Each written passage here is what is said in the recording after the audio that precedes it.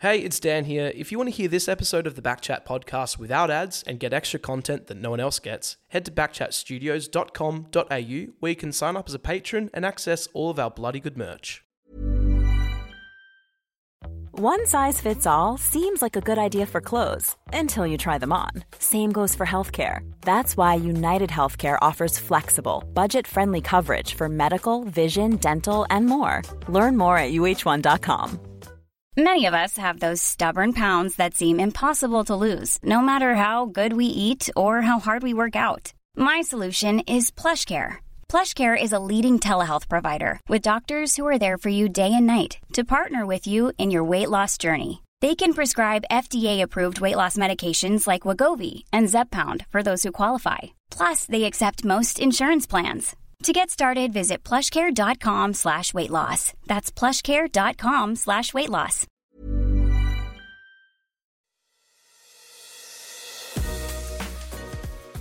I just wanted to get life back on track. And for me, after what had happened, a full recovery was, okay, we planned a wedding. That's got to go ahead.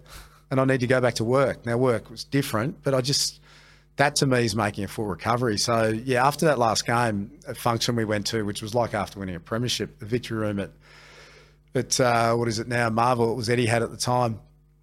That's when it dawned on me when I'm looking down while I was interviewed, had over 100 guests there that night, seeing family and friends, but also some of the emergency service teams, some people who were involved and injured, some people that lost loved ones. To see those people and see the happiness that night had brought to them is really special and a really privileged position to be in, because that wasn't my focus. My focus was to just get our lives back together after what had happened. Footy clubs are one of the great levelers, whether they be loss, whether it be ups and downs in form, whether it be mood, relationships, whatever it is, being around footy clubs. They're one of the great levelers. So given you've been through life trauma and what you'd been through in your footy journey, I know almost the answer to this question. You're not just walking into that team because they feel sorry for you. Footy club's a footy club. Who's your coach?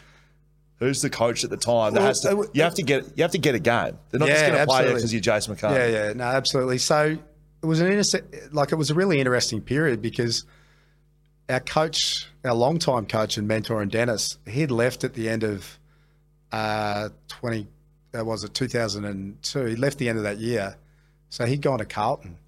So it was the end of it was 2002. So Danny Laidley is our coach, so first-time senior coach, and he's dealing with, well, first and foremost, I didn't know, when Mick and I went away, we've come off this really successful era, and with a new coach coming in, Dennis has gone, club probably moving in a different direction. Mick and I didn't even know. Mick's 13 games short of 300, two-time premiership player, 1 or 2 BNFs. We didn't even know if we were getting a contract. So that's the unknown of an off-season. Now, they give me a contract. They don't even know if I'm going to survive. They gave Mick the arse, which is hilarious. And Mick went to Carlton, played 13 games with Dennis coaching, and I remember him carrying his mum on the ground, his 300 through the banner, and he did his calf. And I reckon he only played half a quarter, but he got the 300. Massive contribution to the Carlton Footy Club, Mick. He'd be one of their all-time greats. But he got the 300. But Lades as coach is dealing with they give me a contract. They didn't know I'd survive. They certainly didn't think I'd ever play again. But I'm just so grateful they gave me the opportunity to still be on the list.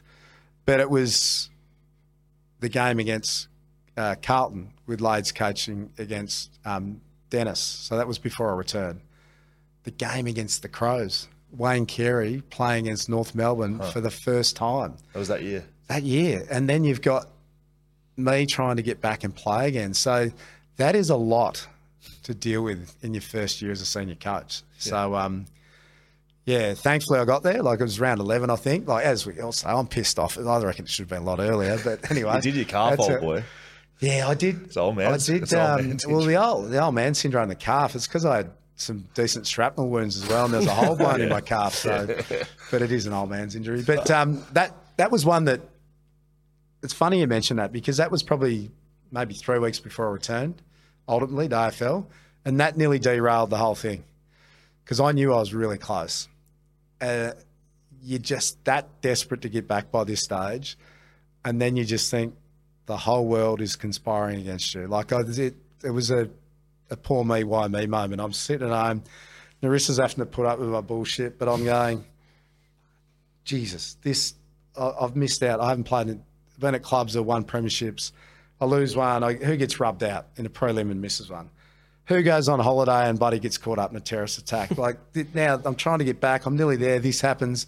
It's not meant to be. They can all jam it. I'm finished. I've had enough.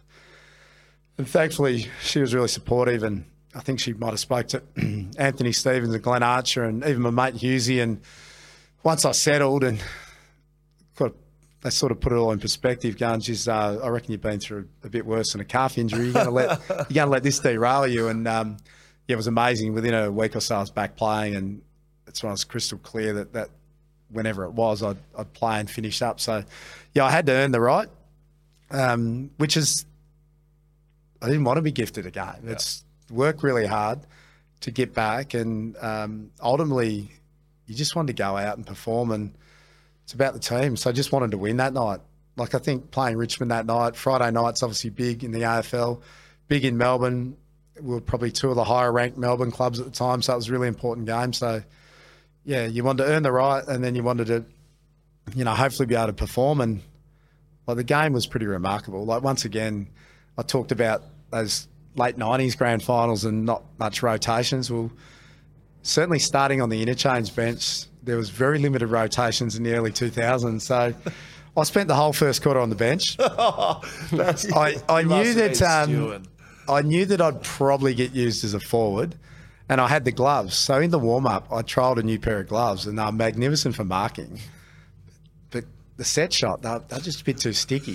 So thankfully I reverted to the ones I'd been wearing all season. So there was still a bit of grip, but it was a bit easier to kick. Like if you were back, it wouldn't matter. You just handball it, so you'd be right. Correct.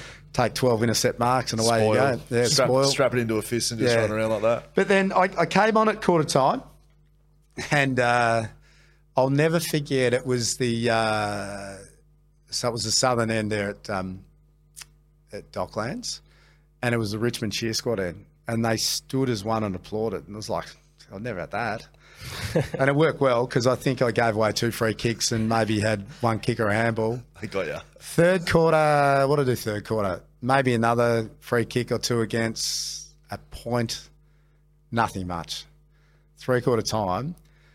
And it was only, we'd had our leadership meeting on the Friday morning after team meeting, and that's when I told the other leaders that win, lose or draw, I'll be finishing. Right.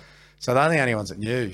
And I'm going in there and I'm thinking, shit, I haven't gone well here. I'm going to be back on the bench.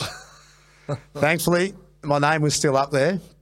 And early in the last quarter, David King kicks one forward, and I got in front, marked, kicked a goal, and I was absolutely shitting myself lining up for that one, because the glove again, although it was the older ones, I knew they were a bit grippy. But that went through, and then very, very late in the game, I think we're down by a couple of points, and I was able to, the glove come in handy again, ground ball, hold my opponent back, and it was like Velcro. And I've got swung around in a tackle, and I've dribbled this wobbly punt that went about 6 metres, and people say now, oh, it would have went through. It wouldn't have. It would have been, they would have scooped it up 5 metres short. But Lee Harding, Lee was super quick as a player, but even quicker running towards goal. And he just swooped on it and scored. And ultimately we held on, I forget now, 2 or 3 points we won by. So it was, it's just so, like, to go through everything we went through, and then I look at our wedding day and how perfect it was, and I look at how that return game, how it panned out, and it's just like, I just couldn't have scripted it to be that way. It was like an absolute fairy tale.